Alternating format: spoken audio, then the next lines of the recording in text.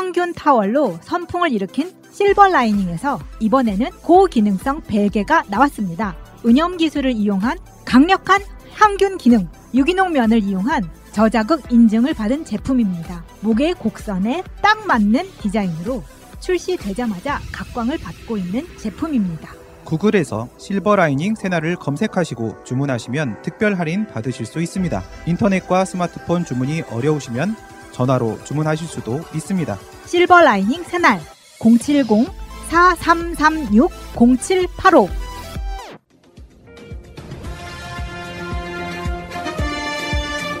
꼭 알아야 할 어제의 뉴스.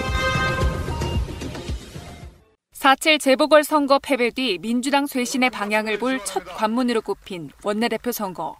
친문주류 윤호중 의원이 개혁 속도 조절 등을 내건 박완주 의원을 여유 있는 표차로 눌렀습니다. 패배의 늪에서 벗어나서 일하는 민주당, 유능한 개혁정당으로 함께 가자는 뜻으로. 재보선 패배 이후 당내에서 쇄신론과 친문 책임론이 분출된 가운데 나온 결과입니다. 당내에서는 안정감을 택했다. 쇄신의 의미가 반감되는 것 아니냐는 상반된 평가가 나옵니다. 윤 신임 원내대표는 민생을 살리지 못했고 공감도 부족했다고 하면서도 중단 없는 개혁을 강조했습니다. 속도 조절, 다음에 하자는 말 핑계일 뿐입니다. 지금 개혁하지 않으면 언제 하겠습니까? 검찰개혁, 언론개혁 흔들리지 않고 중단 없이 추진하겠습니다. 검찰개혁 법안은 새 지도부 선출 뒤 추진 절차를 협의하겠다고 했고 부동산 정책은 정책의 실효성과 부작용을 살피기 위해 현장 점검부터 하겠다고 밝혔습니다. 당청 관계에서는 하나의 팀이라는 기조를 강조하고 있습니다. 윤 원내대표 선출로 공석이 된 법사위원장 자리를 놓고는 곧 인선을 마무리하겠다고 했는데 국민의힘은 원구성 재협상을 주장하고 있습니다. 국민의힘도 주호영 원내대표가 조만간 퇴진 의사를 밝힌 상태라 새 원내대표 선출 뒤 여야가 법사위원장 재선출을 두고 다시 대치할 가능성도 생겼습니다. KBS 뉴스 손서영입니다. 이례적으로 같은 날 동시에 단행된 부처 개각과 청와대 참모진 개편은 문재인 대통령의 강한 쇄신 의지로 읽힙니다.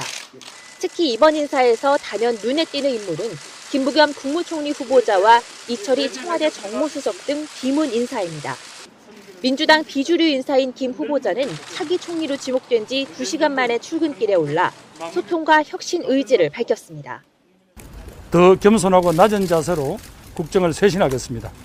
현장의 목소리를 가감없이 대통령께 전달하겠습니다.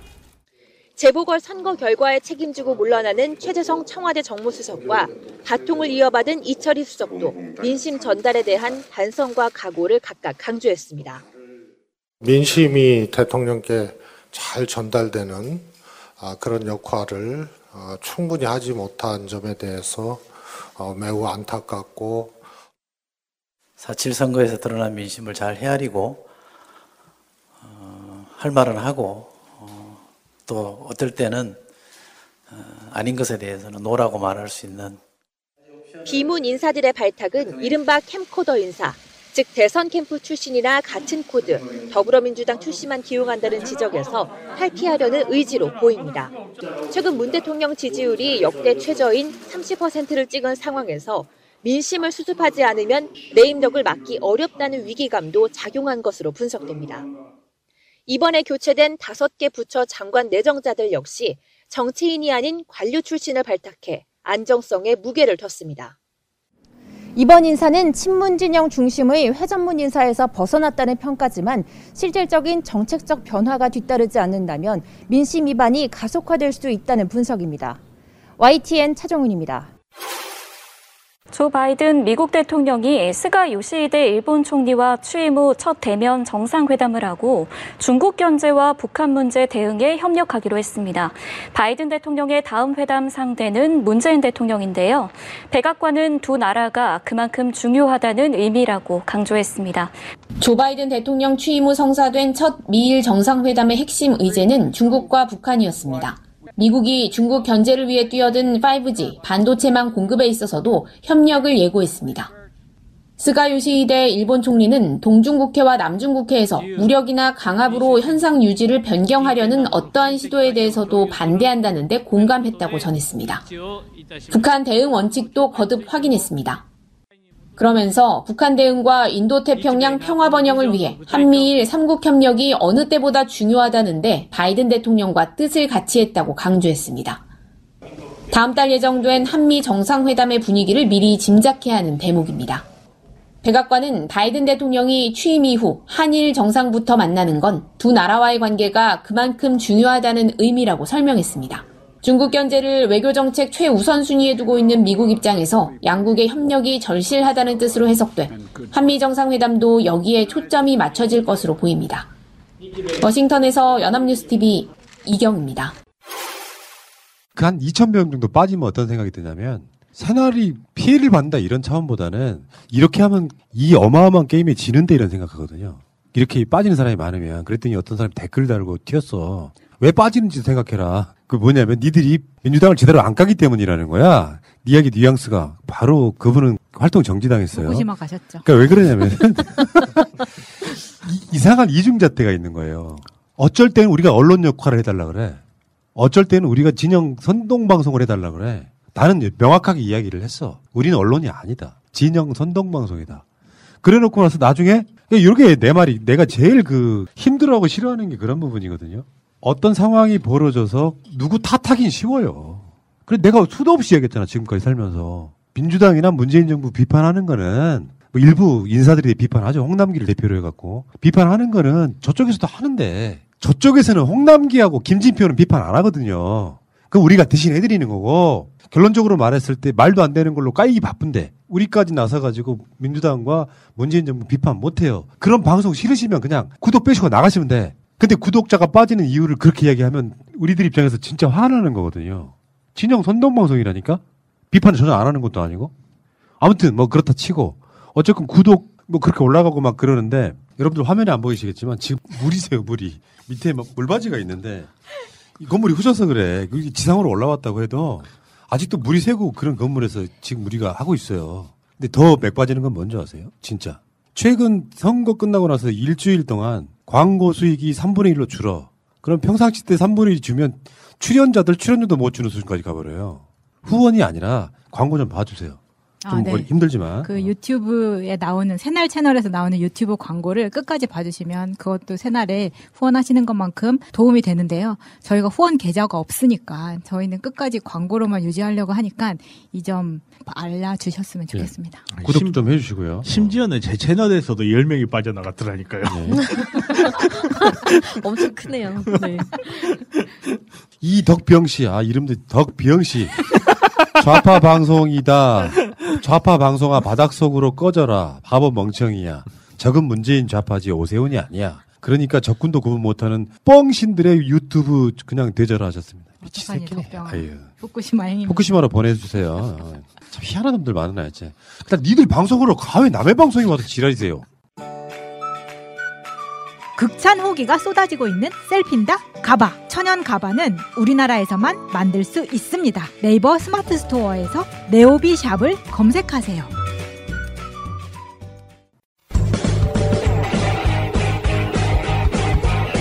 제도로서의 민주주의가 흔들리고 불타는 일은 이제 없습니다. 민주주의가 밥이고 밥이 민주주의가 되어야 합니다.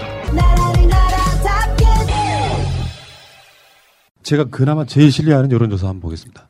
NBS 여론조사, 전국 지표조사. 일단 응답률이 거의 30%가 넘는 여론조사고요. 여론조사 기관 4개가 하는 여론조사인데 이 여론조사를 우리는 꼭 짚고 넘어가야 됩니다. 희망도 보이더라고요. 이걸 보니까. 대선 후보 적합도부터 한번 보겠습니다. 이재명 26, 윤석열 23, 이낙연 8 이 정도예요. 이게 지금 현재로서는 가장 정확한 대선 여론조사라고 보면 될 것 같습니다. 이재명, 이낙연 합쳐하면은 한 34% 정도 되겠죠. 윤석열이 이재명 지사를 못 이기고 있는 건 사실일 거예요. 근데 물론 이제 갤럽 여론조사는 윤석열이 이재명 지사를 1% 앞서기도 합니다. 오늘 나온 것 중에는. 그러니까 대략 지금 양자 구도가 가고 있다 이렇게 보시면 될 것 같고. 근데 여기서 중요한 거. 이재명 지사의 연령대별 지지율을 한번 봐야 돼요. 여기서 해답을 우리가 찾을 수 있거든요. 여러분들 보시면 맨 앞에 이재명, 윤석열, 이낙연 있잖아요. 18세부터 29세까지. 그러니까 10대와 20대에서는 이재명 18, 윤석열 13이고요. 30대에서는 이재명 32, 윤석열 12, 그리고 40대에서는 이재명 38, 윤석열 12, 50대에서는 이재명 33, 윤석열 25예요. 60대부터는 이제 윤석열로 뒤집히는데 70대 분들은 놀랍지 않습니까? 이재명 7, 윤석열 38 이렇게 되는데 어쨌건 10대부터 50대까지는 이재명 지사가 1등을 달리고 있다. 여기서 시사하는 바가 뭡니까? 한 분씩 이야기해봐요. 이번 보궐선거의 결과와는 굉장히 다른 양상이라서 2030이 약하다고 생각했던 부분을 보완해줄 수 있는 후보라는 생각이 듭니다.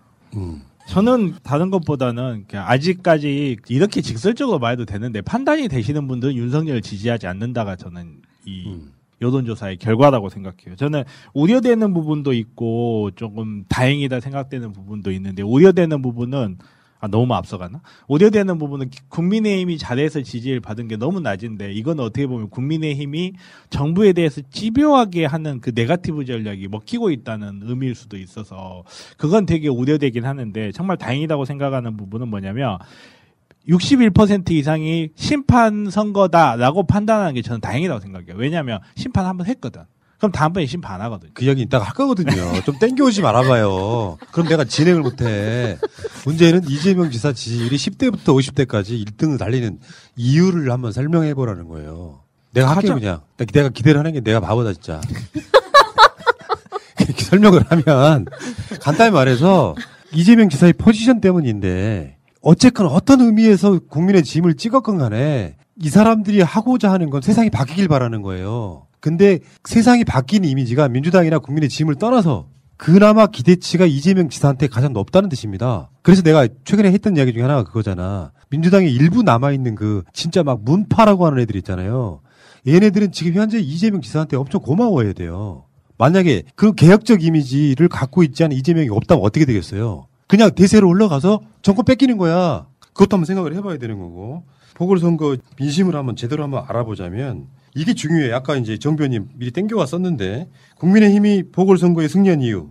야당인 국민의힘이 승리한 주된 원인은 무엇이라고 생각하십니까? 61% 민주당이 잘못해서 18% 전임 시장의 잘못에 대한 심판 때문에 3% 국민의힘의 정책과 공약이 좋아서 3% 국민의힘의 후보가 좋아서 1% 국민의힘이 제1야당으로서 정당 활동을 잘해서 이거 보면 웃음이 나와야 돼요. 웃음이. 61%가 민주당이 못해서라고 이야기를 했잖아. 잘하면 되는 거예요, 이거는. 근데 중요한 건 이건 서울시장, 부산시장을 바꾸는 문제가 아니잖아, 대선은. 국민의힘이 잘하거나 좋아서라고 답한 사람은 7%밖에 안 되는 거죠. 또 하나 민주당 전임 시장 얘기가 나왔잖아요. 이 부분에 대해서, 그러니까 오고돈 박원순 건에 대해서는 중요한 요소이긴 하지만 결정적인 원인은 아니었다라는 게 그냥 나타나는 거예요. 그러니까 박원순 시장에 대해서 앞으로 우리가 공개할 녹화한 인터뷰가 하나 있는데 올해 30살 된 청년이 한 말이나 기억에 남아요. 20대 청년들, 30대 청년들이 민주당을 안 찍은 이유 중에 하나가 박원순 시장에 대해서 무조건 잘못했다고 사과하는 부분 마음에 안 들었다는 거예요. 진짜 원하는 건 진상규명을 하는 게 먼저였다는 거죠. 그런 거랑 연관이 있다 이렇게 보면 될 것 같고. 야, 보궐선거 승리한 이유가 국민의힘이 좋고 잘해서는 합치해서 7%. 이거 굉장히 심각한 겁니다, 이거. 다음에 더불어민주당의 보궐선거 패배 이유. 이것도 중요해요. 주택, 부동산 등 정책 능력의 문제 43%, 잘못을 인정하지 않는 태도의 문제 18%. 요거는 아마 내가 봤을 때 박원순 시장, 오거돈 시장의 문제랑 숫자가 똑같죠. 요거는 악의적 선동에 의한 것들이 많아요. 오히려 우리는 반대로 생각하잖아요. 사과를 너무 많이 했다고 생각하잖아요. 15%는 야당과 협치하지 않고 일방적인 정책 추진. 이것도 저쪽 사람들의 주장일 가능성이 높고. 다음에 이제 전임 시장 성추문 사건에 대한 제대로 된 사과와 반성 부재. 요건 애매해. 사실은 스탠스를 가져가는 데 있어서 저쪽 사람들이 보기엔 사과가 부족했고요. 우리가 보기에는 사과를 너무 많이 했어요. 그 다음에 6%는 의혹 제기와 판세 오판 등으로 일관한 선거운동의 문제. 결국에는 여러 가지 문제가 있지만 결국에는 부동산 문제 아니었습니까? 그럼 뭐야? 가장 중요한 부동산 문제 LH건부터 시작해요. 그 LH건을 흔들면서 사실은 조중동이나 부자들이 불공정 문제 같은 걸로 걸고 넘어지면서 젊은이들이요 분노하라 선동하라 이렇게 된 상황까지 연결된 거잖아요. 그러니까 저희가 봤을 때는 아까 못한 이야기인데 주택 부동산 이제 정책 능력 문제가 가장 컸던 것은 이것은 이제 우리가 다 인정을 하는 거잖아요. 근데 잘못을 인정하지 않는 태도가 18% 나왔다는 게 그동안 그렇게 사과를 했어도 소용이 없었다라는 이야기인데 그걸 우리가 방송에서 여러 번 이야기했었잖아요. 그렇게 지금 사과를 한들 그게 진정성 있게 받아들여지지도 않고 매번 유세장에서 그 사람들이 돌아가면서 마이크를 잡고 말을 시작할 때 여러분 저희가 면목이 없습니다만 하고 사과를 시작한단 말이에요. 어느 유세장에서나. 그게 굉장히 듣기 싫었는데 제가 꼭 누구라고는 이야기하지 못하겠지만 이게 선대본부장이 어떤 이제 전략을 짜는 과정에서 국민인데 대국민에게 이야기를 하는데 여당 지지층을 빼고 야당과 국민을 상대로만 하려다 보니까 이게 계속 사과로만 가다 보니까 대부분의 여당을 지지하는 계속 50% 넘게 지지율 나왔었잖아요. 그 국민들이 화가 나는 거예요. 그런 면에서 LH도 세게 때려주고 부동산도 세게 잡아주고 어정쩡하게 하지 말고 보유세든 뭐든 올리려고 그렇게 얘기하는 사람들이 많은데도 그렇게 잘 되지 않았고 개신교 같은 교회 방역 터질 때마다 세게 잡고 이런 것들을 세게 잡아주기를 원했을 때 10대에서 50대가 이재명을 뽑는 이유하고도 매치가 된다. 그렇죠. 이렇게 그 풀이할 수 흐름이 있는 있는 거고요. 그러니까 막 바꿔달라. 저쪽으로 확 넘어갔던 사람들이 다시 확 넘어올 수도 있는 가장 중요한 요소를 찾은 것 같고 이런 부분도 있더라고요. 부동산 주택 문제에 대해서는 바꿀 법들이 많이 있더라고. 현실적으로 지금 이제 전세에 관련해 갖고 주인들이 지들 마음대로 못 올리는 그 법이 지금 발효되기 시작했거든요. 되게 많이 도움이 될 거예요. 거기 꼼수가 등장하기도 해요. 그러니까 주인이 직접 사는 거 외에는 한꺼번에 이제 보증금이나 월세를 못 올리게 만들어 놓은 법이 생겼잖아요. 그러면 이제 이 사람들이 자기 가족이 직계 가족이 산다 하고 그 사람들 나가라고 하는데 새로운 임차인들을 데려다가 확 올려서 받을 가능성이 있다. 근데 이게 전부 다 등록이 돼요, 지금은. 그래서 어느 동네에 어떤 집이 얼마인지가 다 등록이 되는 상황이에요. 그러니까 이걸 피해가려고 또 무슨 짓을 하냐면 이걸로 세금 매기려고 그러는 거지 하고 또 반발이 생기는 부분이 있는데 그거 말고 이제 내가 집 갖고 싶다고 생각하는 사람들한테는 청약 제도 같은 게 좀 바뀌어야 됩니다. 왜냐면 여러분들 청약 해보신 분들 지금 청약 놓고 계시는 분들 한 1번 한번 써보실래요? 청약의 0순위 1순위라는 게 있어. 그중에 자녀들이 뭐 3명 이상이거나 조건들이 있거든요. 부모님을 모시거나 하는 사람이 숫자가 많은 경우에 1순위 막 이런 게 있어요. 그러니까 자녀가 없는 두 부부일 경우에는 청약 당첨도 안 되지만 대출을 이제 또 푼다고 하잖아요. 첫 주택인 경우에 좀 많이 풀리긴 했지만 이 부분이 의미가 사라져 버린다는 거야. 왜? 지금 대출을 풀어주면은 집값이 올라 있는 게 있기 때문에 그걸로 사람들이 집을 들어가는 게 손해라고 생각하는 거야. 그걸 상투잡는다 그러잖아요. 머리 끝에 가장 올랐을 때 사가지고 계속해서 떨어지기 시작하는 거 상황이 안 되니까 그런 디테일들이 조금만 보완되면 최소한 서민들이 집 없는 서름이나 이런 거는 많이 보완될 거다라고 생각을 하는 거죠. 더군다나 이제 1인 주택 같은 거, 공공주택 같은 거 이렇게 그 보급하는 문제까지 다 포함하면 굉장히 많이 좋아지고 있습니다. 거기에다가 하나 더 그냥 저는 이거는 순전히 저의 개인적인 예전부터 해오던 생각인데 지금 뭐 1가구 2주택 초과는 지금 안 되게끔 이렇게 누르고 있는 거잖아요. 근데 1가구면은 부부를 1가구로 친다고 했을 때 1주택은 사실 너무한 것 같아요. 저는 그래서 1가구 3주택, 4주택 이상부터 잡아야 된다. 왜냐면 사실 이거를 처음에 잡으려고 했던 원인은 막 10채, 100채씩 가지고 있는 사람들을 잡기 위해서였는데 사실 1가구 2주택이라는 거는 남자도 일하고 여자도 일해서 각각 재산을 잡을 수도 있고 부모님 모시는 용으로도 쓸 수가 있는데 그게 너무 확 좁혀 들어가 있다. 전체 큰 그림으로 보면 문재인 정부 부동산 정책 못한다고 할 수 없어요. 잘하는 건데 집값 오르는 전국 집값 오르는 거랑 수도권 집값 오르는 그래프 한번 여러분들이 온라인상에 찾아보면 쉽게 나오는데 그걸 보면은 박근혜 정권이 끝나갈 쯤 무렵에 집값이 이렇게 올라가기 시작해요. 그러니까 빚내서 집 사라 했던 그 과정들 거치면서 가계부채랑 집값이 올라가는 그 흐름 속에 문재인 정부는 4년 동안 부동산 정책 그중에 약간 똥볼도 있긴 해. 솔직히 말하면 그 임대 사업자들 막 그거 막 해줬던 거 요거는 건 누가 봐도 비판 받을 만한 지점이 있는데 나머지 지점에서는 이 집값 오른 게 문재인 정부의 정부이기 때문에 책임은 있을 수 있을지언정 그거 막기 힘들었다는 거예요. 맞아요. 근데 그 부분을 정확히 알고 가셔야 되고 그러니까 국민의힘을 지지하는 게 난 아주 그 초등학생처럼 해석을 하면 어차피 1년짜리니까 민주당이 앞으로 잘하길 바라는 마음에서 회초리 든 거다라고 해석하고 잘하면 돼요. 난 그렇게 생각하는데. 그게 회초리로 끝내서 다행인 줄 아시오들. 압권장이었으면 큰일 났다고 다들. 이게 하나가 더 있다고. 그 여론조사에 정부 여당에 대한 선거 민심에 대해서 나오는데 재밌게도요. 이번 선거가 청와대와 여당인 더불어민주당에 대해 아직은 기대를 접지 않고 경고를 한 것이라고 보십니까? 현 정권에 대한 기대를 접고 등을 돌린 거라고 보십니까? 기대를 접지 않고 경고를 한 것 46, 기대를 접고 등을 돌린 게 46, 똑같이 나왔어요. 그러면 우리 착시현상이라고 볼 수 있는데 박영선 후보나 김영춘 후보도 득표율이 0인 게 아니잖아. 박영선 후보도 약 40% 좀 나왔잖아요. 그러니까 지금 기대를 접고 등을 돌린 거라고 하는 사람들은 빼고 기대를 접지 않고 경고를 한 거라고 생각하는 사람들 입장에선 민주당이 조금만 더 잘하면 찍어줄 수 있어. 이 표심이거든요, 이게. 어차피 기대를 접고 등을 돌렸다고 답한 사람들 다수는 원래 민주당 안 찍었던 사람들이야. 저는 이 여론조사를 보도하는 언론들의 형태를 좀 찾아봤는데 여론조사를 보도를 하려면 정확한 분석을 하거나 아니면 그냥 드라이하게 어떻게 나왔다라고 해야 되는 것 같은데 한겨레의 보도가 조중동보다 못합니다. 조중동은 그냥 있는 내용만 그대로 전달했어요. 근데 한겨레는 어떻게 했냐면 거대 여당이 독단적으로 국회를 운영한 책임도 적지 않다. 야당과 협치 없이 일방적 정책 추진을 한 게 민주당의 패배 이유다. 이게 15%인데 이거를 책임이 적지 않다라고 묘사를 했고 근데 청와대 여당에 대한 심판이 지나쳤다라는 건 18%인데 이건 불과했다라고 해석을 해요. 18%가 더 큰데 어떻게 15%보다 불과하다라고 얘기를 하는지 이런 식으로 자꾸 해석을 달거든요. 그 보도에 있어서 이런 태도가 한겨레가 정말 너무한다 라는 생각이 들게 하고요. 진짜 조중동은 이렇게 안 썼더라고요. 원래 일본 놈보다 창씨개명한 낙가무다가 더 독한 법이에요. 그거는 당연합니다. 그거는. 전에 그런 글 하나 올린 적 있죠. 한겨레 정치부에 어떤 일이 벌어지고 있는데 네. 이제 그거는 또 한겨레만을 가져와서 일방적으로 때리는 건 저는 뭐 맞지 않다고 생각하는 게 그런 놈도 있는 거죠. 근데 문제는 이제 진보 언론이라고 하는 사람들이 나 진보 언론 아니거든. 우리는 공정 언론이거든. 그러면서 문재인 정부를 더 때리는 것이 꼴보기 싫은 거지. 솔직히 말 우리들 입장에서 보면. 근데 그 중에는 새겨 들을 점도 가끔씩은 있어요. 가끔씩 있다는 게 문제인 것 같아요.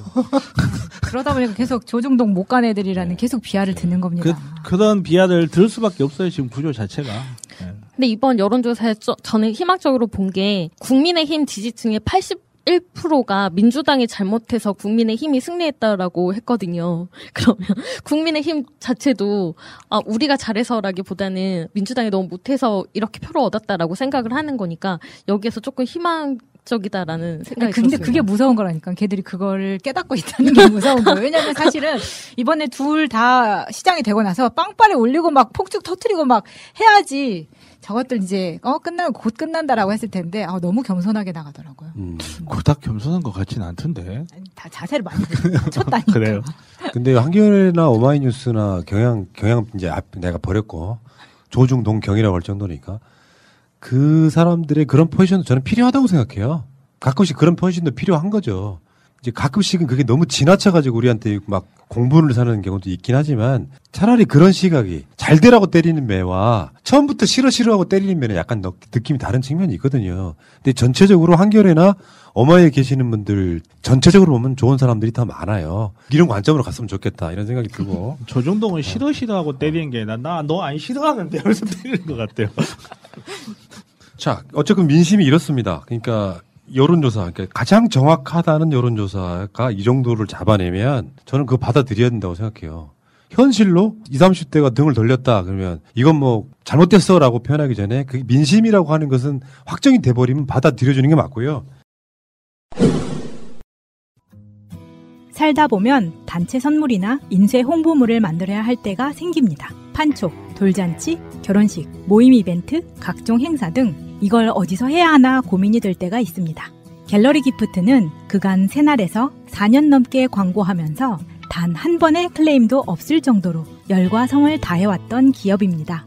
심지어 대표님의 고객에 대한 감동적인 사연까지 보내주신 청취자들도 있습니다. 단체 선물, 인쇄 홍보물, 이제 갤러리 기프트에서 해보세요. 갤러리기프트.co.kr 갤러리 기프트를 검색하시고 홈페이지를 한번 방문해주세요. 오픈마켓을 보는 것 같은 신기하고 다양한 샘플들이 있습니다.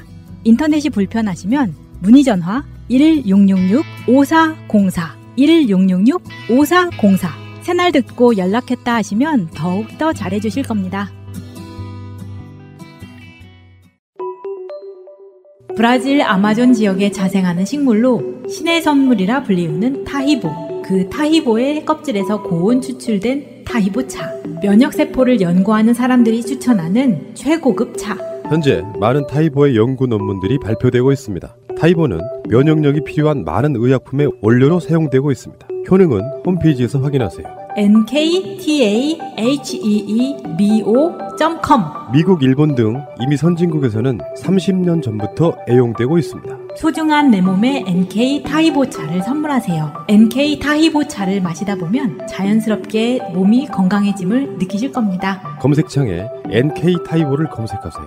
NK 세포할 때 NK. 타이보가 아니고 타히보입니다. 금요일날 김부겸 전 의원이 마지막 총리에 지금 내정이 됐어요. 아직 임명은 아니죠. 인사청문회가 필요한데 어차피 민주당이 이제 150석이 넘기 때문에 국회를 뭐 인준하는 것은 뭐 당연한 건데 일단은 내정이 됐고, 저 사진에 보시면 김부겸 후보가 세월호 리본 달고 있는 게 인상적이어서 이 사진 하나 갖고 와봤어요. 프로필 사진 띄우면은 뭔가 다른 나라 사람 같아. 저번에 그 당대표 경선 나왔을 때 우리한테 유일하게 인터뷰해달라고 했던 후보자예요. 그 뭐 댓글이 엄청 달렸죠, 사람들한테. 니들 김부겸 지지하냐고. 내가 방송으로 말했잖아. 지지하고 안 하고를 떠나서 인터뷰 요청하면 받아준다고. 아니 그때 커뮤니티에서 우리가 그 투표했을 때 박주민 의원이 되게 많이 나왔었잖아요. 정말 많이 나왔잖아요. 근데 그 결과를 우리가 좌지우지하는 게 아닌데 또 새날은 박주민 민다고 또 지지한다고. 말도 안 돼. 마음대로입니다. 그때는 그냥. 우리가 어떤 사람을 지지하고 말고 없었어. 아예 그런 방송 내용도 아예 없었고요. 어쨌든 그때 김부겸 의원이 한 3번 정도 나왔었죠. 네. 결국엔 국무총리 가시네. 감사합니다. 네. 그때 방송도 같이 해서 제 핸드폰 이렇게 손에 잡고 기다리고 있어. 혹시 전화 오면. 그리고 국토부 장관도 이제 바뀌었어요. 노형욱 산자부 장관이 문승욱, 고용노동부 장관의 안경덕, 해수부 장관의 박준영, 과기부 장관의 임혜숙 이렇게 바뀌었고요. 청와대 인사로 한번 가볼까요? 뭐 여러분들 많은 분들이 이야기를 했지만 이철희 전 의원이 정무수석이 됐고요. 다음에 사회수석에는 이태한 전 차의과대학 보건학 박사님, 다음에 이분이 이제 보건복지부 실장이셨군요. 예.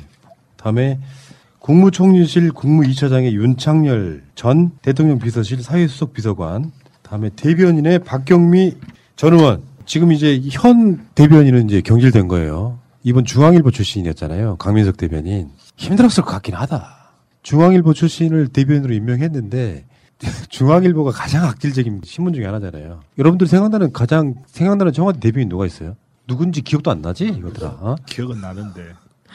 뭐 김우겸도 있었고. 김우겸 같은 경우 근데 잘 싸웠다는 느낌이라기보다는 사실 김우겸 의원님 같은 경우는 맞죠? 의원님이죠 지금. 의원님 같은 경우 잘 싸웠다는 느낌보다는 좀 안 됐다는 느낌이 너무 강해가지고 머릿속에는 분명히 가긴 돼 있는데. 박수현 대변인도 잘했고요. 고민정 대변인도 있잖아. 저는 고민정 대변인님을 차라리 이렇게 고민정 대변인님은 싸우는 것 같지 않게 부드러운 말로 뺨을 잘 쳤어요. 아니, 그래서 언론이 고민정 의원님을 콕 집어서 더 공격하는 것 같아요. 못 살게 구는 거지. 그럴수록 더 응원을 해야죠. 내가 봤을 때 고민정 의원은 크게 될 거예요. 개념을 갖추기 시작한 부분이 청와대 대변인 경험이면 청와대 대변인은 비서관급이거든요. 수석들 밑에 있는 자리예요. 그 자리에서 고민정 대변인이 보여준 모습도 괜찮았고 지금 이제 박경미 대변인인데 이런 측면도 있거든요. 박경미 대변인은 인사의 의도 중에 하나가 일단 이미지가 좋잖아. 똑똑해 보이고 이미지도 좋은데 비호감이 없잖아요. 이거 굉장히 중요한 요소 중에 하나고 목소리 괜찮고 워딩 괜찮고 문제는 핵심을 어떻게 잡느냐일 텐데 기대가 크고요. 다음에 더욱 우리가 관심 있게 봐야 될 게 바로 김호란 방역기획관이에요. 김호란 교수가 이제 국립암센터 지금 암관리학과 교수로 있었잖아요. 지금 코로나19 대책위원회 위원장이기도 합니다. 이분이 드디어 청와대로 들어가는 거예요. 그분 덕분에 많이 알게 된 분이시죠. 굉장히 많죠. 다스베이다나 뉴스공장에도 굉장히 많이 나왔던 바로 그런 분인데 김호란 교수가 지금 이제 청와대 방역기획관으로 들어갔다. 이분이 쉽게 알려주니까 코로나 이해가 되게 쉬웠던. 네, 맞아요. 새가 날아든다는 여러분들의 하트를 먹고 삽니다. 잊지 않으셨죠? 하트를 꾹 눌러주세요. 오늘도 감사합니다.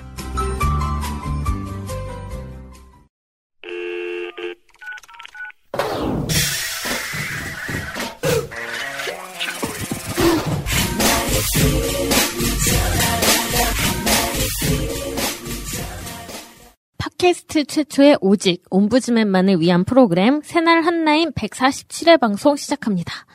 안녕하세요. 저는 볼메 임지이고요. 오늘도 황수민님 대신에 보람님이 나오셨어요. 네. 네, 수민님, 개인적인 건강상의 이유로 제가 또, 두 번째 함께 하게 됐습니다. 수민님의 KU를 드립니다. 네. 네, 안녕하세요. 정명숙입니다. 네, 수민님 많이 아프신 건 아니고요. 네, 근데 조금 시간이 필요하셔가지고, 네. 코로나 아닙니다. 네. 네, 코로나는 진짜 아니에요. 네. 오늘은 다들, 저희 뒷배경도 블랙인데 다들 검정 옷을 입고 오셔가지고, 네, 날씨가 조금 추워졌더니 또 옷차림이 다시 무거워진 것 같아요. 네. 네. 하지만 방송만은 밝게 진행해 보도록 하겠습니다. 네. 네.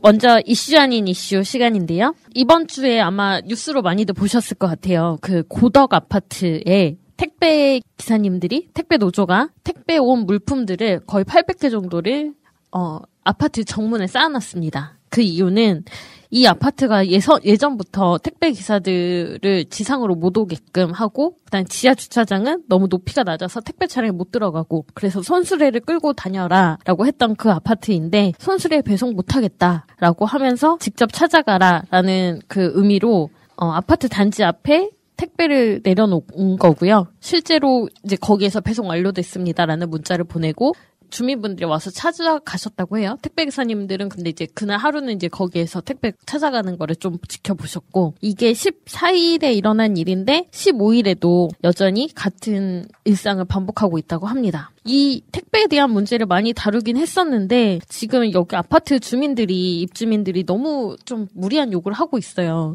약간 그 저상 차량을 이용하라라거나 진짜 손수레를 이용해서 배달하라라는 건데, 저상 차량을 이용을 하면 일단은 그 차량 비용도 다시 택배기사님들이 부담을 해야 되는 거고, 이게 사람이 온전히 선체로 들어갈 수가 없는 높이더라고요. 그래서 물건을 꺼내려면 계속 허리를 숙여야 되고, 그런 것들을 택배기사님들한테 무조건 책임을 전가시키는 거라서 여기에 대해서 저는 택배 노조가 잘했다라는 생각이 들어가지고 가지고 왔습니다. 네. 좀 진작에 이렇게 했으면 좋았을 거 하는 생각도 사실 들더라고요.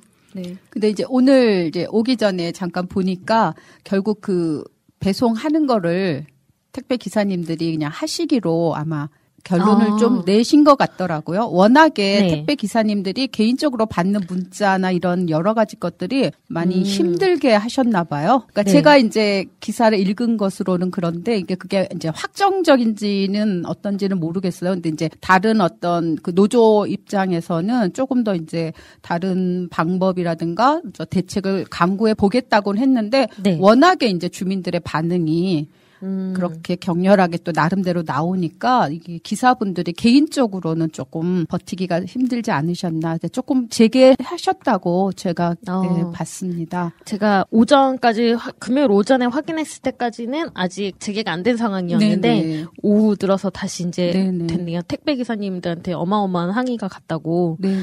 전 좀 더 강하게 밀어붙여야 된다고 생각을 하는데. 근데 이제 같은 사안인데 다른 아파트에서는 그 나름대로 또 해결책을 가지고 또 일이 진행되는 경우들도 있더라고요. 그러니까 아파트 내에 사시는 분이 이제 그런 택배 활동을 하시고 돈을 받고 뭐 이런 것으로도 해결책을 내고 하는 그런 아파트 단지들도 있었는데, 지금 여기 고덕동의 아파트 같은 경우는 그렇지 않고, 최근에 또 이 고덕 아파트 입주민들이 속해 있는 카톡방이 공개가 됐어요. 근데 거기에서 이 택배가 아니지만 다른 택배 이용하면 되지, 왜 우리만 가지고 뭐라 해? 막 약간 이런 식으로 그런 반응들이 있어가지고 더 사실 화가 나긴 했었거든요. 우리만 가지고가 아니라 거기만 그렇게 하니까요. 그러게요. 그러면서 그러면 샛별 이런 거 이용하면 되지, 집 앞까지 해주는 약간 이런 것도 하고, 다른 사람들은 해주던데 약간 이런 식의 반응들이 있어서 정말 꼴불견이었다. 그래서 함께 사는 사회이고, 그다음에 택배는 나 좋으라고 시키는 거잖아요. 그렇죠. 이런 서비스를 이용하는 게, 그러면 서로의 편의를 좀 봐줄 필요가 있는데 너무 한쪽의 입장을 고수하는 게 아닌가라는 생각이 들어서 가지고 온 거고요. 다른 이슈는 유령 수술에 대한 저희 문제가 있었는데, 네. CNN이 보도를 했어요. 네네. 네. 그 K-의료의 수준이 사실 많이 높잖아요. 그래서 유럽이나 아시아나 이제 미국 같은 곳에서 싸고 잘하니까 이제 외국에서 손님들이 좀 많이 오죠. 근데 이제 그러다 보니까 관심을 가지게 되었는지 아니면은 워낙에 좀 특이한 상황이라서 CNN에서 관심을 가졌는지 유령 수술이라고 하는 그런 제목으로 방송을 했는데요. 이게 유령 수술이라고 하는 게 원래 수술을 해야 되는 그 의사가 하지 않고 다른 뭐 간호조무사라든가 아니면 다른 주로 의료기기 그렇죠. 정형외과 같은데 수술하는데 진짜 깜짝 놀랐어요. 그런 의료기 만들어서 또 파는 그런 영업사원이 그 수술을 하고 있어가지고 너무 놀랐는데 굉장히 문제가 많은 거잖아요. 그리고 이제 얼마 전에 또 권대인 님이라고 또 그 수술을 받다가 제대로 조치를 받지 못해서 돌아가신 경우도 있고 그래서 그 어머님 되시는 분이 이번에 CCTV 수술실에 설치해야 된다고 굉장히 강력하게 주장하시고 지금도 이제 주장하고 계신데 사실 이게 국회에서 수술실 앞에다가 CCTV를 설치하는 것으로 거의 마무리가 되는 그런 단계에 있어서 많은 사람들이 좀 분노를 하고 있죠. 그러니까 국민의 거의 한 90% 정도는 당연히 수술실에 그 안에 CCTV가 설치가 돼야 된다고 믿고 있고 그것을 대표하는 국민들을 대표하는 의원들이 그걸 해주기를 바랬는데 이제 또 여러 가지 로비들이나 뭐 나름대로 내세우는 그런 문제점들 때문에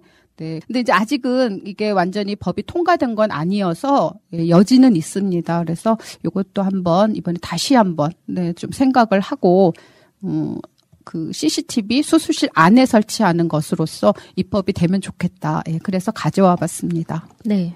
솔직히 수술실 밖에 어차피 설치가 된다고 하면 그 앞에 바로 앞에 설치를 하든 뭐 몇백 미터 앞에 설치를 하든 그렇게 저희가 뭐 그런 의료 서비스를 이용하는 입장에서는 별로 큰 효용이 없는 것 같고 그렇죠. 그 안에 있어야지 소용이 있는 건데 많은 민심을 진짜 거스르는 게 아닌가. 솔직히 말하면 뭐 독도가 우리나라 땅이냐라는 설문에도 90%가 안 나온다고 하잖아요. 근데 90% 막 93% 이렇게까지 나오는 동의를 보이는데 이런 이슈에 있어서도 이렇게 갈팡질팡하면 솔직히 뭐 의사 정도만 반대하는 거지 나머지 국민들은 다 찬성하는 이슈잖아요. 그렇죠. 네네. 우리가 병원을 갈 때는 당연히 전문 인력이 우리를 진료를 보고 수술을 할 거라고 생각을 하잖아요. 그런데 그렇지 않은 사람들이 굉장히 많았다라는 게 너무 충격적이고 사실 이런 수술이 아니더라도 뭐 안과라거나 아니면 피부과 이런 것만 가도 이 사람이 진짜 간호사인지 간호조무사인지 의사인지 구분이 안 되는 경우가 굉장히 많거든요. 네. 뭐 명찰에 뭐 누구라고 써있지도 않고 그러면 실제 뭐 상담을 하는 사람은 의료 자격이 없는 사람들이 있는 경우도 있고 뭐 사무장 병원들도 굉장히 많고 이런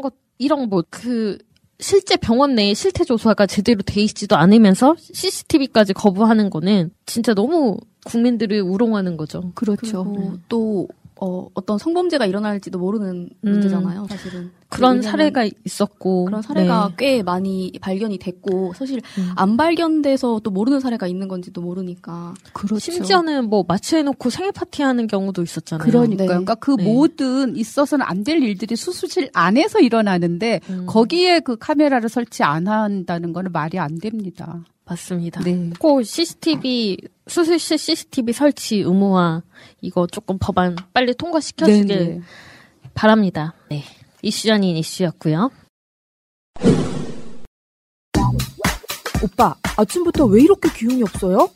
박지희 씨, 코업을 못 먹어서 그래. 너무 바빠서 코업 주문할 시간이 없어. 김엄마 같은 분들을 위한 코업 정기배송 2+2 이벤트. 코업이 자동으로 결제하고 보내드리는 정기배송 서비스를 시작합니다. 한 번 신청하면 떨어지기 전에 알아서 보내주니까 귀찮게 매번 주문할 필요가 없습니다. 페로산 마카와 멀티비타민을 한 번에 코어업. 정기배송 신청하면 2+2 편리함 2배, 선물 2배. 검색창에 코어업 검색하세요.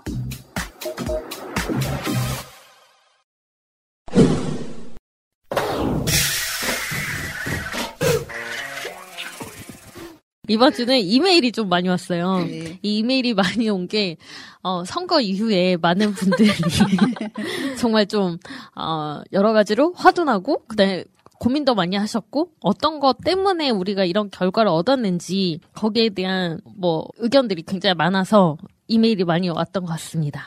이메일을 읽어보겠습니다. 제가 먼저 오광철님, 안녕하세요. 시애틀에 사는 시콜입니다. 저는 50대 중반으로 지난 2014년 자녀 교육을 위해 이민 와서 살고 있습니다. 재작년 교통사고로 죽을 고비를 넘기고 지금 재활 중에 있습니다. 이번 보선의 패배 원인과 대책에 대해 많은 말들이 있습니다. 제가 느끼기에 대체로 두 가지 원인이 나오는데, 첫째는 20, 30대와 여성층이 이탈했다는 것이고, 둘째는 부동산 정책에 대한 실망감입니다. 이것에 대해 제 생각을 덧붙이고자 합니다. 먼저 지지층 이탈은 기득권 자본가들의 전통적인 수법입니다. 대중을 끊임없이 분열시키는 것이죠. 전라도와 경상도, 강남과 비강남, 블루칼라와 화이트칼라, 기성세대와 신세대 등등. 다수의 대중이 항상 소수의 지배층에게 지는 이유는 바로 이런 마수로 인해 단결하지 못하기 때문입니다. 영화 기생충에서와 같이 대중은 지배층이 던져주는 작은 떡고물을 얻어먹기 위해 분열해서 서로 싸우는 것이죠. 더 이상 분열하면 안 됩니다. 여성의 문제든 젊은 층의 문제든 그들의 문제가 아닙니다. 오직 가진 자와 못 가진 자의 문제입니다. 젊은이든 여성이든 가진 자는 문제를 제기하지 않습니다. 다만 못 가진 젊은이와 못 가진 여성에게 문제인 것입니다. 우리는 종종 문재인 대통령을 우리가 지켜야 한다고 얘기하죠. 우리 대통령을 지키는 것과 분열을 막는 방법은 같습니다. 우리의 촛불시민, 우리의 이웃과 대중을 위한 정책을 만들고 이들이 마음껏 즐겁게 살 수 있는 나라를 만드는 것입니다. 이것은 우리 대통령도 바라는 바라고 봅니다.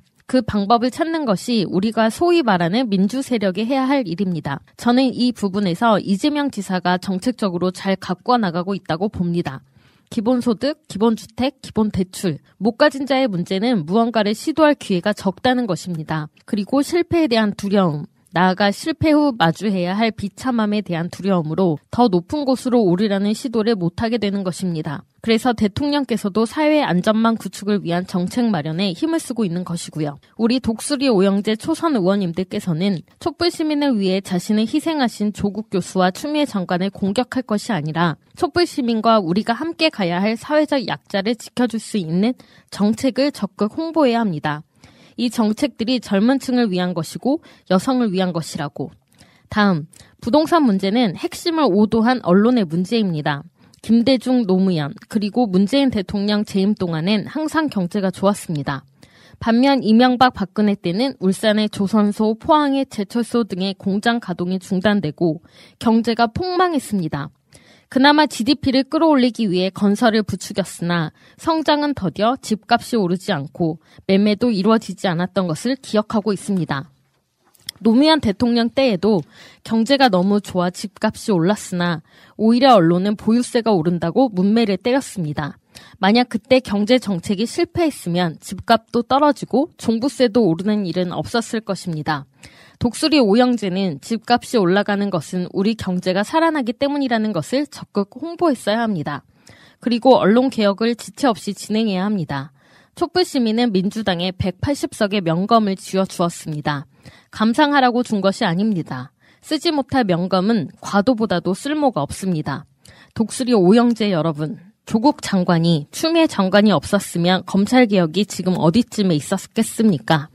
부끄러운 줄 아십시오.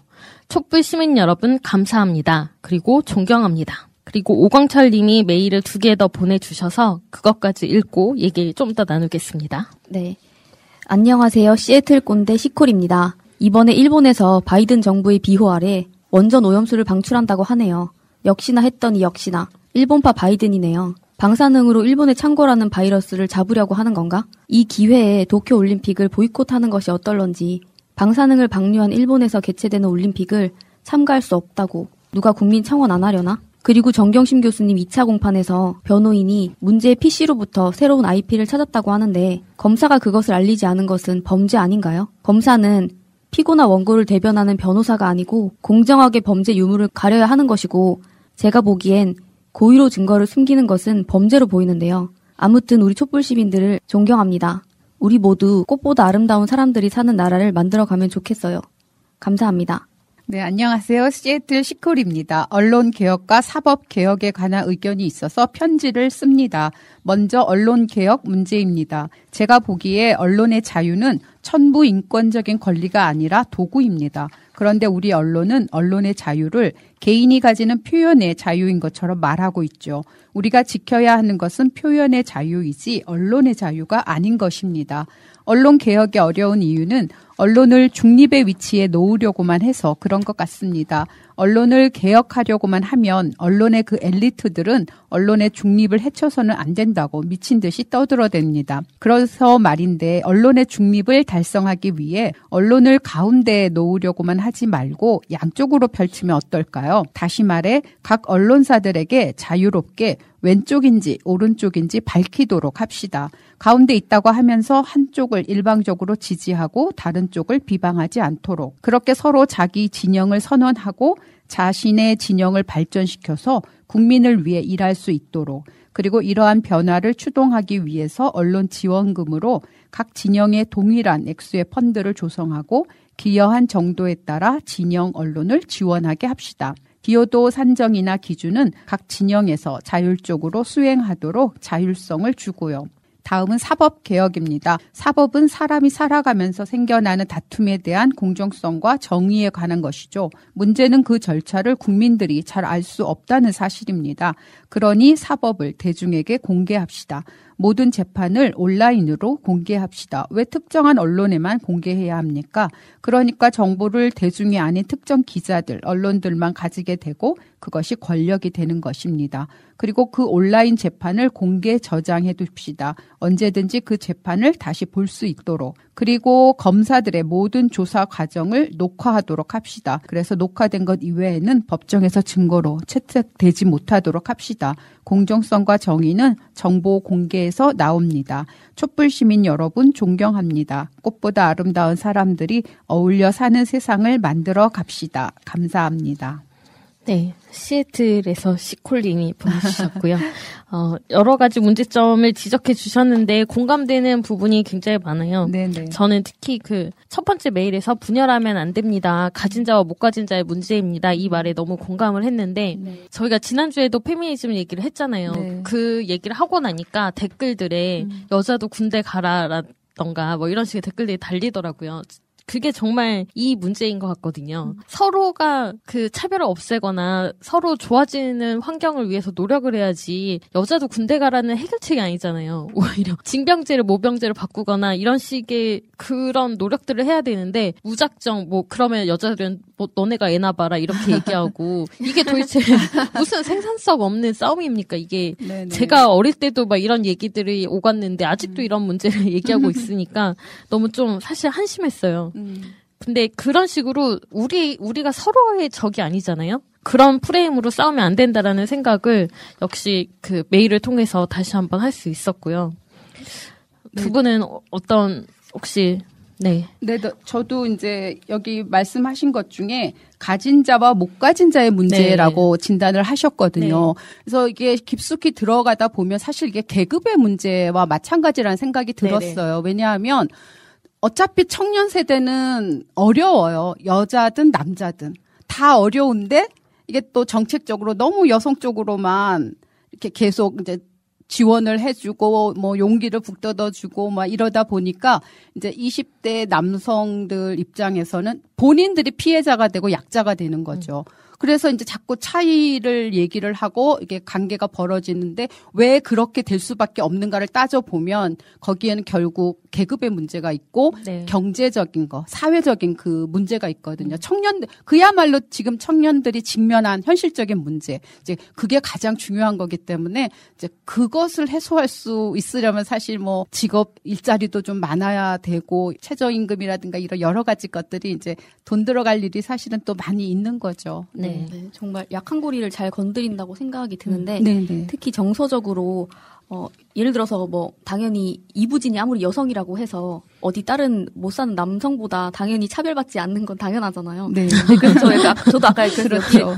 이분 이메일에 여기에다가 별표를 쳐놨어요. 저도 너무 공감이 돼서. 근데 그것도 그렇고 근데 계속 어디 한 곳에서는 마치 그 여성이면은 여성을 마치 팔아서 쉽게 돈 벌 수 있고 남자들은 편의점에서 엄청 막 고생한다 이렇게 하는데 사실은 편의점에서 일하는 여성분들은 편의점에서 일하는 남성분하고 비교를 해야 되고 또 그런 곳에서 일하는 분들은 그런 곳에서 일하는 사람들하고 비교를 해야 되는데 이게 자꾸 성 대 성의 구도로 가져가려고 하는 세력들이 그렇죠. 있다. 네네. 거기에 휩쓸리지 않았으면 좋겠다라고 하는 게 첫 번째인데 이게 너무나 그 을과 을을 싸움 붙이는 게 왜냐면 거기에 중간에 자기 이익을 보는 사람은 이 사람들의 그 혐오를 불러일으킬 만한 예를 들어서 무임승차를 하는 걸 싫어하는 정서라든지 아니면은 이 사람들이 서로 위협을 느끼게 해가지고 많이 그걸 건드리는 것 같아요. 네. 지금 같은 경우에는 특히 그 중국을 싫어하는 정서를 굉장히 많이 뿌리고 있어요. 그래서 여기에 기성세대도 그렇고 청년세대도 그렇고 중국을 싫어하는 정서가 실제로 또 존재하는 게 사실이다 보니까 자기 경험상으로 느꼈을 때도 그렇고 이게 굉장히 좀 잘 먹혀 들어가는 프레임이라고 저는 보고 있는데 그것 때문에 이제 친중을 하는 정부 규탄하자 이런 목소리들이 나오고 있는 거에 대해서 좀 많은 분들이 어디까지가 진실일지를 좀 생각을 많이 해주셨으면 좋겠다. 이게 뭐 남녀 문제도 마찬가지고 이게 되게 비슷비슷한 구조인데 그 안에 내용물만 바꿔서 계속 똑같은 것들이 돌아다니는 게 보이거든요. 네. 사실 내가 좀 잘 안 될 때 남 탓하는 게 제일 쉽잖아요. 내 잘못이 아니라 그래 누구들 때문이야 라고 하면은 내 마음이 좀 편안해지는 게 있잖아요. 어느 정도 내 탓이 아니라는 생각 때문에 그런 거를 자꾸 이제 세력화해서 부추기는 것 같습니다. 네, 여기 넘어가지 않고 저희가 갈 길 또 가야죠. 다음 메일로 가겠습니다. 임유연님, 새날 푸나님 안녕하세요. 늘 열정어리게 유튜브 방송 잘 보고 있습니다. 보궐선거 참패 이후 언론 포털 뉴스 모두 눈 감고 새날 시사타파 유튜브로 잠시 마음을 달래보고 있습니다. 너무 큰 충격이었고 앞으로의 대선이 너무 마음에 걸려 가만히 있을 수가 없어서 주저리 이렇게 글을 쓰게 되었습니다. 국짐당이 언론이 말하는 대깨문이라 해도 좋습니다. 문재인 대통령이 무너지면 민주주의 자체가 뿌리째 흔들릴 것입니다. 문재인 대통령을 지켜주십시오. 같은 내용으로 시사타파와 민주당 김태년 원내대표님, 윤호중 법사위원장님, 정청래 의원님, 김남국 의원님께도 보낼 예정입니다. 다시 정신 차려서 가열차게 민주당이 전진해주기를 기대하면서 미미한 힘이 남아 저도 힘껏 노력하겠습니다. 새날 열혈 구독자 임유연 드림. 작은 생각님이 보내주신 이메일입니다. 재보궐 선거가 참패로 끝나고 겨우 아픈 마음을 조금 달래볼까 하고 있는데 들려온 소식, 민주당 초선 의원들의 입장문인지 사과문인지 뭔지 도대체 국회의원이라는 것들이 아무리 초선이라고 해도 생각이 있는 건지 없는 건지 알 수가 없다. 도저히 높임말을 쓸 수가 없어서 그냥 평호체로 씁니다. 양해 부탁드립니다. 저도 있는 그대로 읽겠습니다. 저의 입장은 아니지만 있는 그대로 보여드리기 위해서. 너희들의 입장문인지 뭔지 읽다가 열불나서 때려치웠다. 조국 추미애의 검찰개혁이 국민들에게 안 좋게 보였다고 하는데 하나만 묻자. 검찰개혁에 너희들은 무슨 힘을 얼마나 보탰냐. 조국 추미애가 쓰레기 언론들의 집중 포화를 받으면서 검찰의 말도 안 되는 수사에 가족들까지 고난을 겪고 있을 때 너희들은 뭐하고 있었냐. 조국 추미애 앞에 서서 쏟아지는 돌팔매를 막아주는 것까진 바라지도 않는다. 옆에 서서 같이 돌팔매 맞아준 사람 누가 있었냐. 이낙연이 깜빵에 간 503과 이명박 사면 얘기했을 때 모든 진보 유튜버들과 대부분 국민들이 사면에 대해 비판했을 때 너희들 중 그건 아니라고 비판한 사람 누가 있었냐? 홍남기가 재난지원금 선별 지급하자고 했을 때 마찬가지로 모든 진보 유튜버들이 보편 지급이 맞다고 했을 때 너희들 중 누가 보편 지원이 맞다고 한마디라도 했냐? 기껏 선거 때나 유튜브 나와서 도와주십시오 했지. 이런 거는 귓구멍에 단 한마디도 들어오지 않지. 검찰개혁이 국민들에게 염증을 일으켰다고? 조국 사태라고? 추미애, 윤석열 갈등이라고? 검찰개혁은 대통령의 의지였고 공약이었다. 그런 의지와 공약에 호응한 게 국민들이었고 그 덕분에 너희들이 의원이 된 거다. 쉽게 말해서 검찰개혁은 시대의 흐름이었고 반드시 해야 할 당위성을 가진 숙명이었지 선택의 문제가 아니었다는 얘기다. 그런 당위성에 반발을 한 게 검찰이다. 그런데 왜 조국 사태가 되나? 검찰의 난이다. 또 추미애 윤석열 갈등도 윤석열이 직속 상관인 법무부 장관에게 항명한 거다. 갈등은 무슨 얼어 죽을 갈등. 검찰개혁 때문에 짜증난다는 국민 한 사람이라도 데리고 와봐라. 아마 10중 10은 국짐당 지지할 거다. 너희들의 알량한 입장문이라는 건 지금 시기에 조중동 쓰레기 언론 입맛에 맞춘 입장문이고 국짐당의 구미에 맞춘 입장문이다. 너희들이 국회의원이 된 지 이제 1년 됐다. 1년 동안 너희들은 무엇을 했는지 생각해보자. 없다. 아무리 생각해봐도 없다. 아, 의원이랍시고 팟캐스트나 유튜브에 나와서 말로만 떠들어댄 거. 그거 하나 있다. 진짜 사과문은 우리가 써야 할 것 같다. 너희 같은 것들을 국회의원 만들어준 거 진짜 미안하다. 인간 같지도 않은 것들을 국회의원 만들어놔서 정말 미안하다. 지금은 너희들끼리 누가 잘했네 잘못했네 따지고 싸울 때가 아니다. 1년밖에 안 남은 대선, 그걸 위해 상처 보듬고 어깨 걸고 다 같이 나가야 할 때다. 그런데 이런 시기에 내부 총질을 해? 그것도 무슨 대의명분이 있는 것도 아니고 개파의 이익을 위해서? 제정신이냐? 민주당의 쓴소리는 국민들이 한다. 아무리 민주당 하는 짓이 짜증나도 그래도 민주당을 찍어줬고 찍어줄 국민들이 쓴소리 할 거다. 너희들은 조국을 보듬고 추미애를 끌어안고 다 같이 다시 걸어갈 준비를 해야 한다. 그런데 조국을 욕하고 추미애를 탓해? 욕 나온다 진짜. 이 정신 싹바가지 없는 것들아. 네, 굉장히 강력한 메시지입니다. 저는 이번에 초선 오적이라고 불리는 초선 의원님들이 굉장히 많이 지탄받고 많은 분들이 이제 저도 지지자의 한 사람으로서 지지자들의 온도와 굉장히 다른 메시지를 특히나 지지자들이 많은 채널에 냈다는 것도 굉장히 문제라고 생각이 되고요. 근데 사실은 내용을 봤을 때 저도 그 두 분의 성함을 거론을 했다는 것 자체는 굉장히 큰 실수고 잘못이라고 생각을 합니다.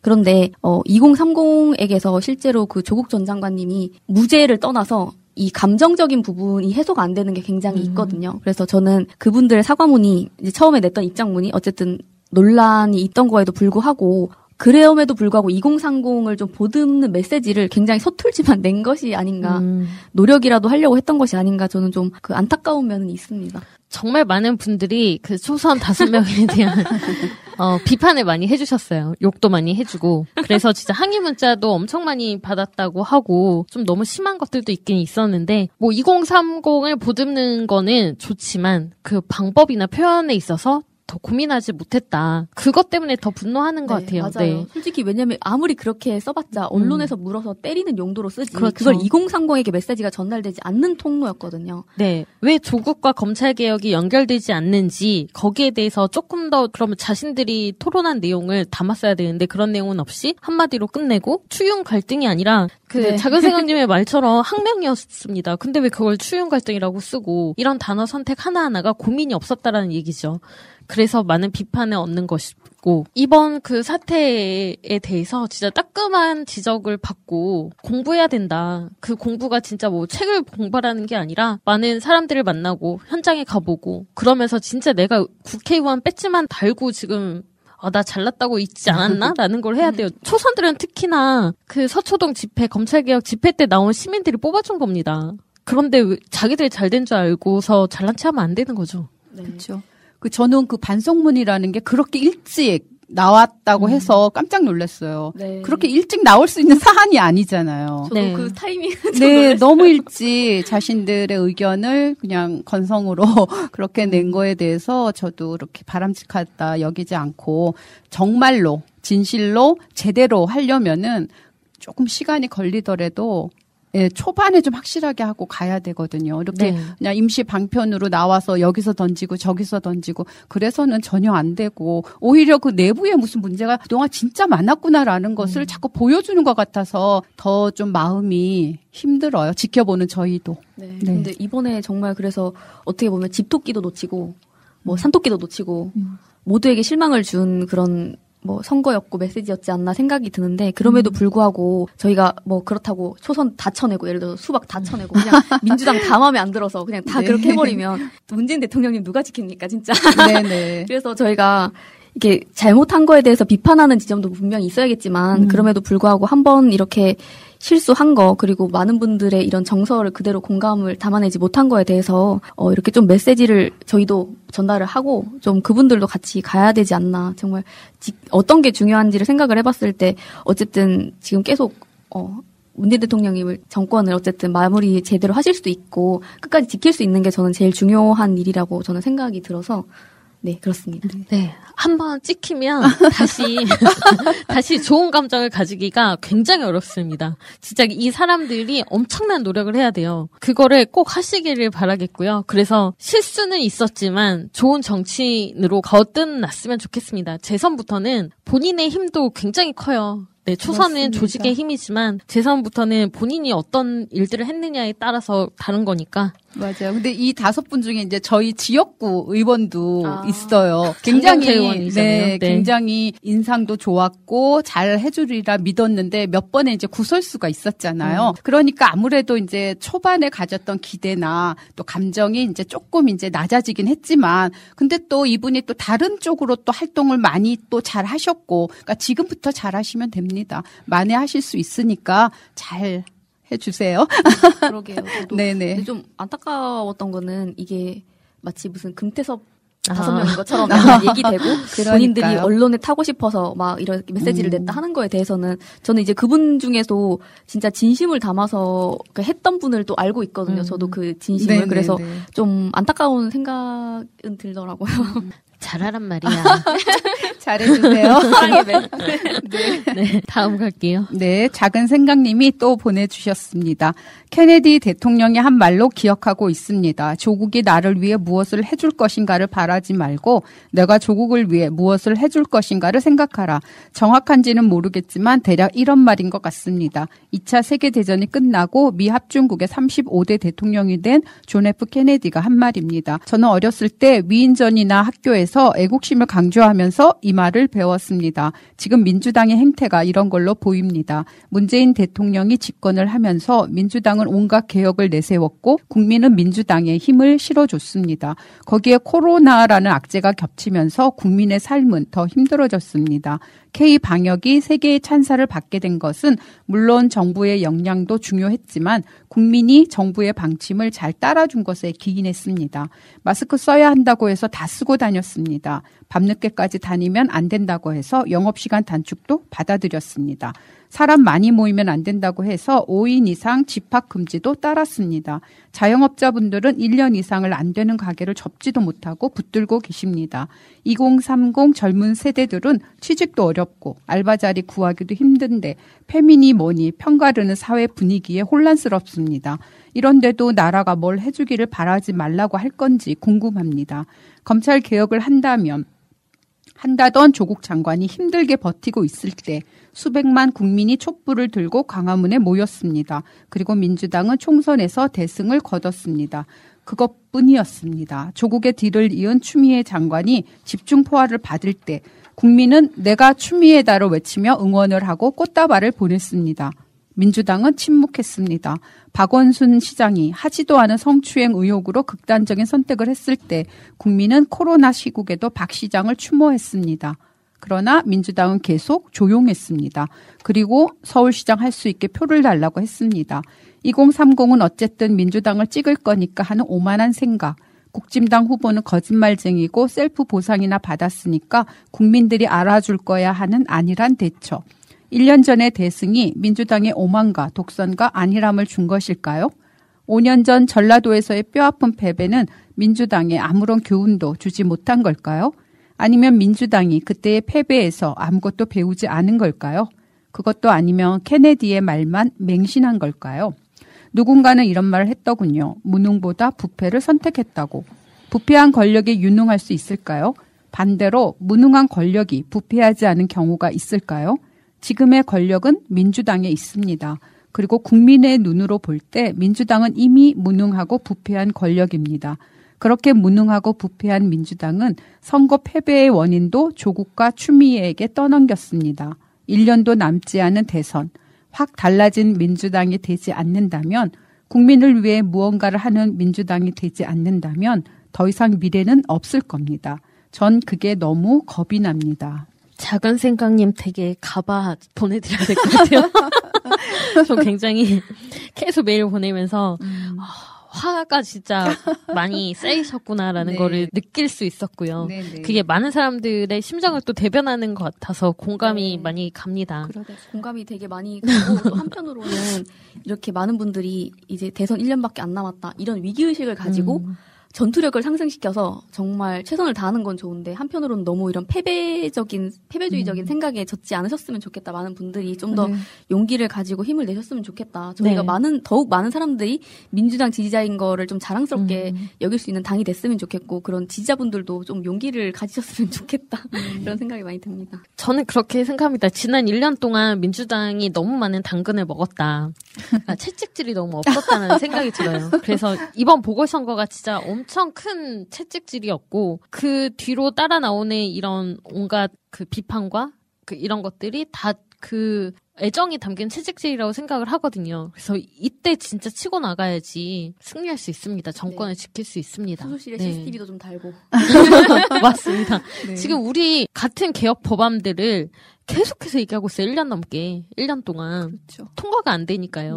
그러니까 좀 제발 저희가 밀어주는 힘은 힘 없어서 못해? 그러면 힘 줄게. 좀 해봐. 이거였잖아요. 지금부터라도 좀 개혁 법안들 가지고 달리고 열심히 하면은 다시 또 대선 때 많은 힘들이 돌아올 거라고 생각하거든요. 지금 그 지난 보궐선거 때 진짜 국민의힘이 좋아서 찍은 사람 거의 없어요. 민주당의 실망에서가 가장 많으니까 여론조사 결과도 나오긴 했지만 그게 가장 클 테니까 실망을 더 이상 주지 말고 이런 채찍질을 좀 달게 받으시고 앞으로 나가셨으면 좋겠습니다. 근데 저는 그런 생각이 들더라고요. 그러니까 찍으신 분들도 좀 화가 많이 나고 이제 그렇게 해서 또 찍으신 것도 있기 때문에 이런 결과를 보고 마음에 그냥 또 좀 약간 뜨끔했을 수도 있겠다. 물론 그분들이 다음에는 이제 어떻게 하는가에 따라서 또 달라지겠지만 또 그 다음에 선거는 지금하고는 또 다른 선거이기 때문에 또 결과가 이제 또 지금과는 다르게 나오고 또 투표도 또 다르게 할 거라는 또 나름의 기대는 갖고 있는데 어쨌거나 의원들이 잘 하셔야 되고 법도 좀 그 본래의 취지를 살릴 수 있도록 통과를 시켜야지 다 누더기로 만들어서 하면 그것도 그 피해자분들이나 억울한 분들의 가슴에 또 피멍을 남기는 겁니다. 정말 잘해주시기를 또 간청드립니다. 네. 여러분들 이메일 언제든 보내주시면 소개해드리니까요. 이메일도 많이 보내주시기 바랍니다.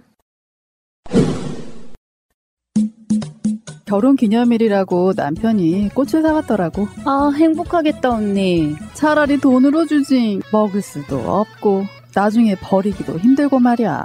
그러나 마음을 전할 때 꽃보다 좋은 것은 없습니다. 인생에 있어서 돈이 전부는 아닙니다. 꽃은 기쁨과 슬픔을 함께합니다. 새가 날아든다와 연대하는 전국 꽃배달 자미원 꽃집 010-3608-7576 꽃을 든 남자.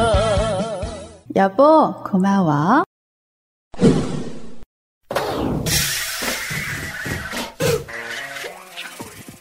댓글 가겠습니다. 비그림자님, 유정주 의원님 오독이라고 하셨는데 제가 좀 한참 삐딱해져서 글이 보이는지는 모르겠습니다만 지지자들의 비판을 언론의 노라나 의원들의 깊은 뜻을 잘못 이해한 어리석은 이들의 모자란 비난이라고 생각하시는 것처럼 보입니다. 기본적으로 민주당을 비판하는 뉴스는 의심부터 하기에 논란을 알게 된 후 오영환 의원 페이스북에서 입장문을 4번 정도 읽어봤습니다. 그렇게 하고도 오독이라 들을 정도면 제 자신을 욕해야 하나요? 그 똑똑하다고 자부하는 사람들이 쓴 글이라고 하기엔 너무나 순진하셔서 속내가 뻔히 보이던데요. 친한 분들이라서 지지자들에 비해 아군이라고 생각하셔서 그런지 상당히 방어적으로 보이시네요. 왜 그럴까요? 당사자가 아니어서 그런 걸까요? 왜 그리 많은 분들이 욕을 했는지 이해하고 싶지 않으시는 듯합니다. 주변에 친한 사람들에게 공감을 갖기 전에 국회의원이라면 지지자들에게 좀 공감을 하려 노력해봐야 하지 않을까요? 두 번째 입장문에서도 자신들이 잘못했다는 부분은 안 보였습니다. 억울하지만 욕은 좀 덮어보자 어거지로 쓴 것처럼 보였거든요. 민주당이 잘못했다고 했지만 그 안에 본인들은 빠져있는 건 여전해 보입니다. 본인들이 말하는 그 잘못에 본인들은 들어가 있지도 않은데 뭘 반성한다는 건지 이해가 가질 않습니다. 제가 잘못했대요 하고 이르는 모습으로 보이기만 합니다. 그렇게 민주당과 자신들을 분리해놓고 어떤 공감을 바라시나요?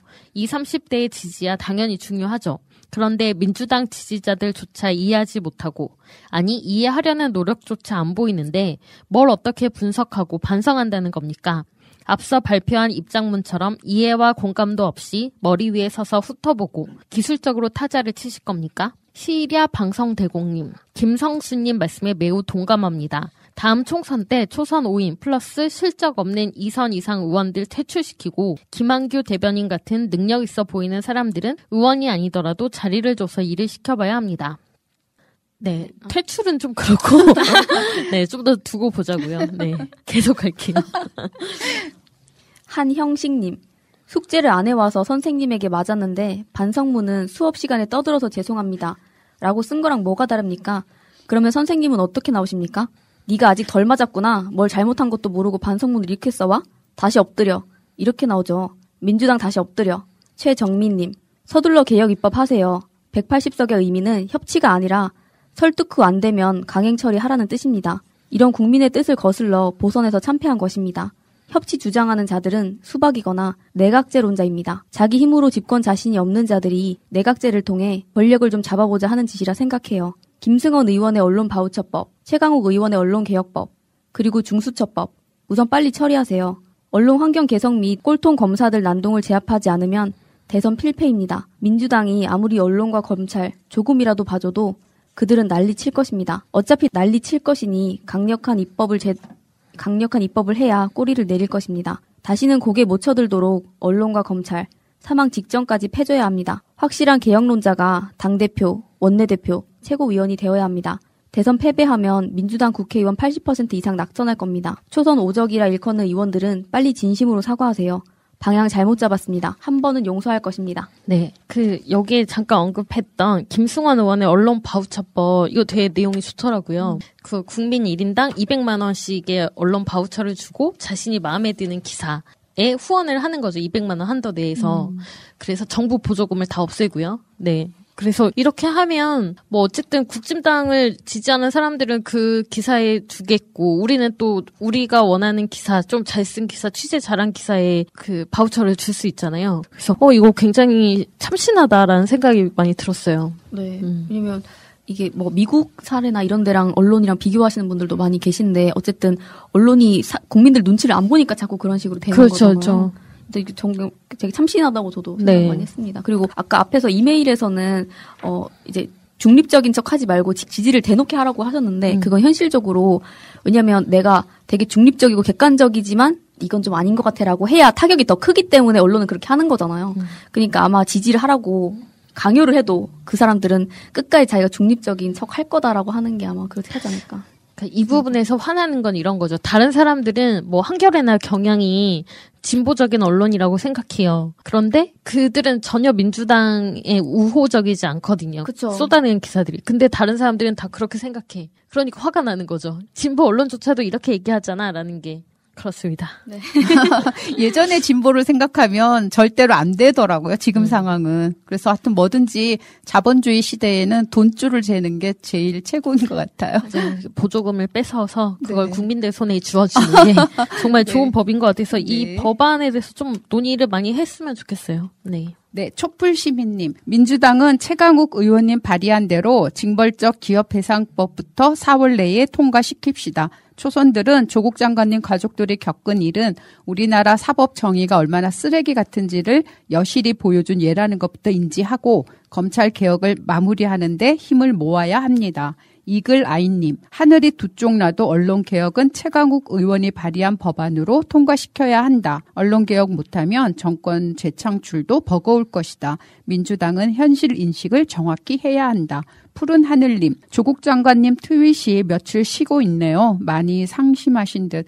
맞아요. 민주당은 조국 장관과 추미애 장관 편에 서서 확실히 내 편이 되어줘야 했었는데, 민주당은 진보 인사가 이럴 경우 몸만 사리고 있음. 혼자 모든 걸 감내해야 하니 외로웠다. 조국 장관도 그러셨을 거라고 하는 그 추미애 장관님의 말이 생각이 납니다. 정치가 그런 거라고들 하지만 다른 당은 그렇다고 해도 민주당만은 그렇게 안 하면 안 될까요? 오로지 내 편 힘이 되어주면 좋겠습니다. 삐약삐약님. 마차 말이 맞다. 국회는 한 번에 하나밖에 개혁을 못하는 건지, 검찰 개혁할 땐 다른 상임위는 손가락 빨고 있는 건가? 전에 야당처럼 날치기 하면 불법이냐? 그럼 야당 놈들 다 감옥 갔어야지. 너희들은 왜 그렇게 못하냐? 야수 말도 맞다. 힘있게 개혁할 때 중도도 따라오고 적폐들도 우습게 안 본다. 중도 표심 운운하는 말은 듣지도 말아라. 지금은 적폐들은 우습게 보고 지지자들은 한심하게 본다. 나부터도 국회가 180석이 이번 임기 동안 뭘 얼마나 할런지 못 믿었다.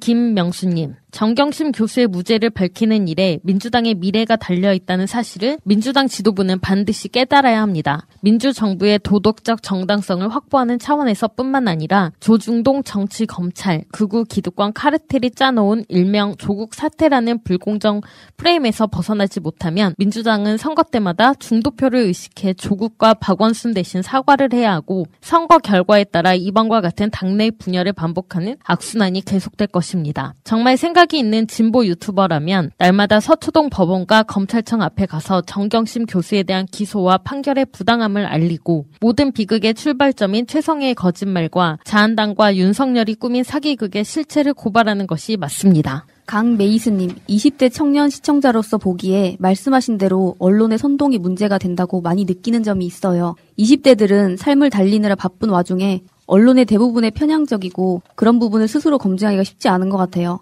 제 주변 친구들만 봐도 막말로 뉴스에 올라온 일베스러운 용어 및 단어를 정말 농담처럼 쓰면서 그들이 씌워놓은 프레임에 갇혀있는 경우가 많아요. 그런 친구들에게 몇 번을 설명하며 노력은 하는데 언론이 너무 많아서 그 부분을 개인적으로 매번 설명하는 게 쉬운 문제는 아니더라고요. 이준성님, 20대 대학생 두 딸을 둔 50대 아빠입니다. 와이프까지 4명 모두 1번에 투표했는데 막내딸이 이런 말을 하네요. 20대 남성들이 왜 오세훈에게 투표했는가? 박영선이 여자라서 투표하기 싫었답니다. 왜? 그 말을 듣는 순간 이런 생각이 들더라고요. 60년대 남자로 태어나 80년대 대학 생활을 하고 대기업에 다니며 살아온 남성들은 페미에 어느 정도 이해도가 있으나 현재 20대 남성은 어떨까요? 살아오면서 집에서는 엄마, 학교를 다니면서는 여선생님 다수, 학교 생활 중에서는 여자친구의 목소리, 학업 성적 등 남성으로서 우리가 무슨 혜택을 받았나? 사실 피해의식이 더 크다고 생각할 수 있지 않을까 싶습니다. 페미 및 젠더 이슈 관심도 없고 살아오면서 우리가 더 열위인 상태라는 인식을 갖고 있지 않을까 합니다. 이런 바탕 위에 다시 생각해보는 것도 필요하지 않을까라는 생각이 듭니다. 네, 59알의 원두님. 흔히들 말합니다. 2030들이 민주당의 등을 돌렸다. 등 돌린 이유는 공정, 평등의 조건을 민주당이 등한시해서 젊은 사람들이 떠났다. 그럴 수 있다고 봅니다만 국민의짐 그리고 파란 점퍼 속에 핑크 속옷 입은 자들이 이런 말을 할 때는 피가 거꾸로 솟습니다. 젊은 사람들의 심정을 이다지도 모른단 말인가. 우리가 민주당에 큰 승리를 안겨주며 검찰, 언론개혁 확실히 해달라는 간곡한 바람이었으나 민주당은 어떻게 했습니까? 술에 술 탄 듯 물에 물 탄 듯 특히나 이낙연 대표 체제에서는 더욱더 고개 숙이고 전전긍긍하던 모습은 참으로 답답했어요. 우리가 조심조심 하라고 180석 가까운 의석을 준 것 아닙니다. 개혁하고 좋은 세상 만들라고 준 겁니다. 추미애 법무장관님 취임하시고 나서 민주당에서는 힘을 보태기는커녕 껌껌이 방관자 입장에 섰었고 당원들의 질타가 있을 때 비로소 성명이나 한 줄 내놓고 그게 뭡니까? 이 하나하나를 다 지켜본 지지자들이 참는 것도 한계가 있는 것입니다. 조국 가족을 박살내서 공정함을 세워야 하는데 민주당과 지지자들이 조국을 보호하려고 해서 젊은 2030들이 민주당을 버린 것이다. 국진당과 잡것 기레기들이 지금 이 순간에도 이런 프레임으로 민주당을 압박하고 있습니다. 실상은 정반대인데 말입니다.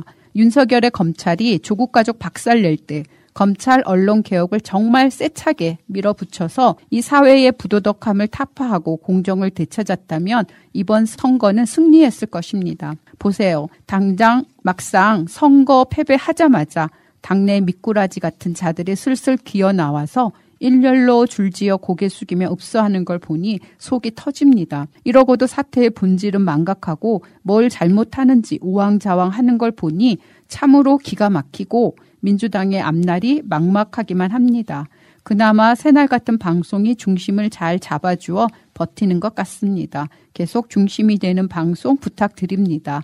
새날 만세. 네, 이번 주에 진짜 댓글들이 엄청 많이 달렸어요. 매 에피소드마다. 네네. 네, 정말 많은 질책이 있었고 비판이 있었고 그다음에 이제 각자 내리신 분석들이 있었고 그런 것들을 저희가 다 담을 수는 없었지만 어쨌든 좀 그 많은 의견들을 담아보려고 노력을 했고요. 특히 2030 얘기를 굉장히 많이 하셨고 페미니즘 얘기도 굉장히 많이 하셨는데 2030 프레임으로 가는 것도 이제는 좀 다시 되짚어야 될 문제라고 생각이 들고요. 20대와 30대는 굉장히 다르고 그리고 전 사실 20대 남성이 오세훈을 찍은 것보다 20대 여성들이 다른 그 진보 정당을 찍었잖아요. 그거를 더 주의 깊게 봐야 된다고 생각이 들거든요. 20대 남자들은 민주당이 싫어서 꼴불견이라서 그 오세훈을 찍었다면 20대 여성들은 확실한 의지를 가지고 다른 정당에 표를 준 거잖아요.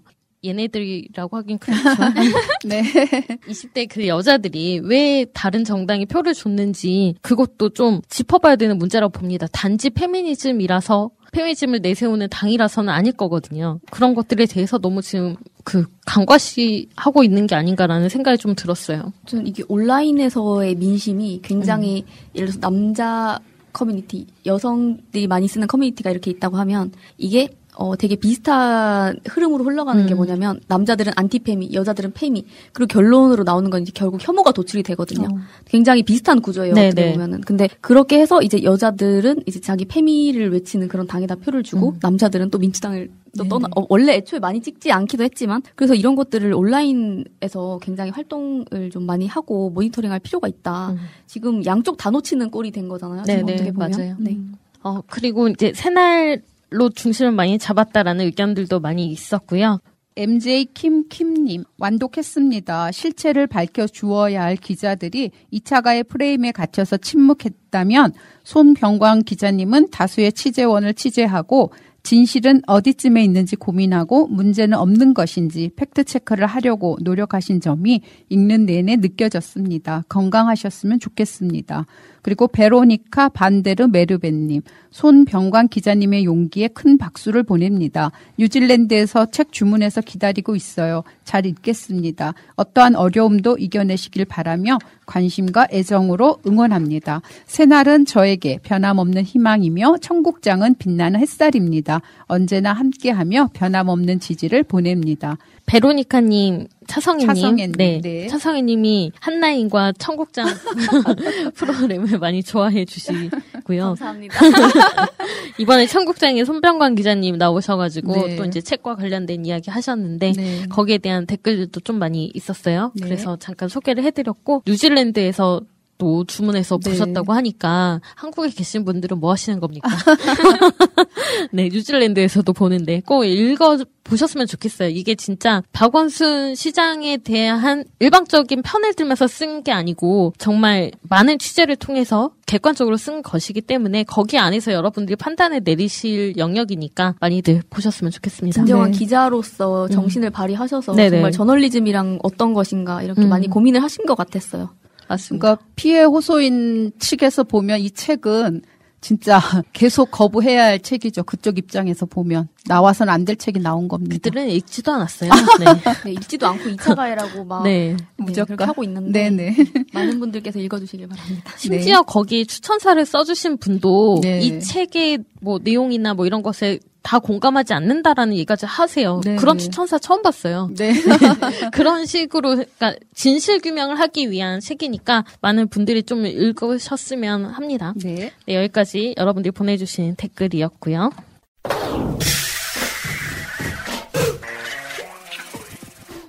오직 공감뿐 사연입니다. 결혼 3년차 전업주부입니다. 결혼 초부터 전업주부. 그런데 남편은 돈을 벌지 않는다는 이유로 본인이 퇴근을 하고 오면 항상 집에서 본인을 맞아야 하고 낮에도 볼 일이 있으면 어딜 간다고 미리 이야기를 하고 가라고 하더군요. 남편 퇴근 전까지는 돌아오는데 내 프라이버시까지 존중받지 못하는 것 같아서 싫더라고요. 몇 번 남편 뜻대로 해주다 숨도 막히고 부당하다 싶어서 남편의 말을 들어주지도 않고 아무리 돈을 벌지 않아도 육아, 살림 스트레스로 남편에게 미리 말을 하지 않고 친정에 아이를 맡기고 친구들과 놀다 왔어요. 난리가 났죠. 본인한테 미리 얘기를 하지 않았다는 것과 갓난아이 엄마가 놀고 싶어서 친정에 아이를 맡기고 놀다 온 것에 분노를 표현하더군요. 그딴 식으로 할 거면 한번 두고 보자. 내가 어떻게 하나 하는 식으로. 제가 많은 잘못을 한 건가요? 돈을 벌지 않는다고 해서 항상 퇴근하면 집에서 반겨야 하고 남편은 집에 오면 손까딱 안 해요. 본인이 먹여 살린다는 이유로 매우 당당. 낮에 나가는 것도 미리 남편한테 얘기를 해야 하고 이혼하고 싶지도 않고 살아야 하기에 좀 부당하다 생각했지만 이혼 안 하고 살아야 하기에 참고 그 세월이 3년이 되다 보니 내가 정말 다 잘못을 했는지 사고력이 떨어져서 님들 조언을 듣고 싶어요. 어떻게 하면 좋을까요? 이혼하세요. 이게 그야말로 집착과 구속이죠. 지금 돈 번다고 갑질하는 것도 많이 버시나 봐요. 엄청 많이 버시나 봐요. 이렇게 얘기하실 정도면. 근데 일단 이혼하고 싶지가 않으니까 쓰신 분이. 그거는 이제껏 이제 길들여져 왔으니까 3년이라는 시간 동안. 그럴 수 있어요. 하지만 좀 진짜 냉정하게 생각 한번 해보시면 좋겠어요. 그러면 남편한테도 전화해가지고 지금 뭐해? 이래야지 어디서 담배를 피고 있어? 밥은 1시간만 먹어야지. 어디 카페에서 지금 그러고 있어. 커피를 왜 마셔? 약간 이렇게 이 분이 그렇게 남편분한테 하면 좋겠는지. 커피만 드시면서 더 벌어. 이렇게. 그러니까. 너무 웃겨. 진짜 좀 모욕적이긴 하네요. 너무, 이분 입장에서. 네. 너무, 그리고 한번 파업을 해보세요. 그러면 집안일이 어떻게 그냥 집안일일 수가 있는지. 그렇죠. 집에 있다 보면 손에 물 안 묻힐 수가 없어요. 계속 손에 맞아요. 뭐 핸드크림 바를 수가 없어요. 다시 또 물 닿는 일을 해야 되고 그런 일을 해야 되는데 어떻게 이거를 그냥 노는 거라고 생각하는 것 같아요. 그러니까 집에 항상 있어야 되고 육아 살림 스트레스 정말 큽니다. 근데 그 스트레스에서 벗어나려고 아이 맡기고 놀다 온 거 가지고 이렇게 화낼 일인가. 산후 우울증에 대해서 생각해봤나.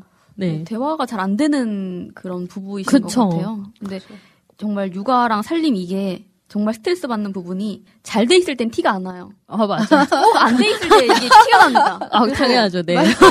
너무 맞아. 공교롭게. 네. 거의 언제나 공교롭게. 왜냐면은 이게 사람들이 그냥 정상적으로 흘러가면 문제가 없다고 생각해요. 근데 이게 꼭 그게 어느 부분이 비어봐야 없어져 봐야 그렇죠. 정신을 차리죠. 이게. 남편 자체가 애초부터 독단적이었어요. 내가 돈 벌고 너는 내 돈으로 먹고 사는 주제 뭐 이렇게 생각을 하고 있어서. 근데 저는 사실 이거는 이 처방은 한 달에 버는 돈이 얼마신지를 들어보고 판단하겠습니다. 그래요? 이럴 거면 가정부랑 사셔야죠.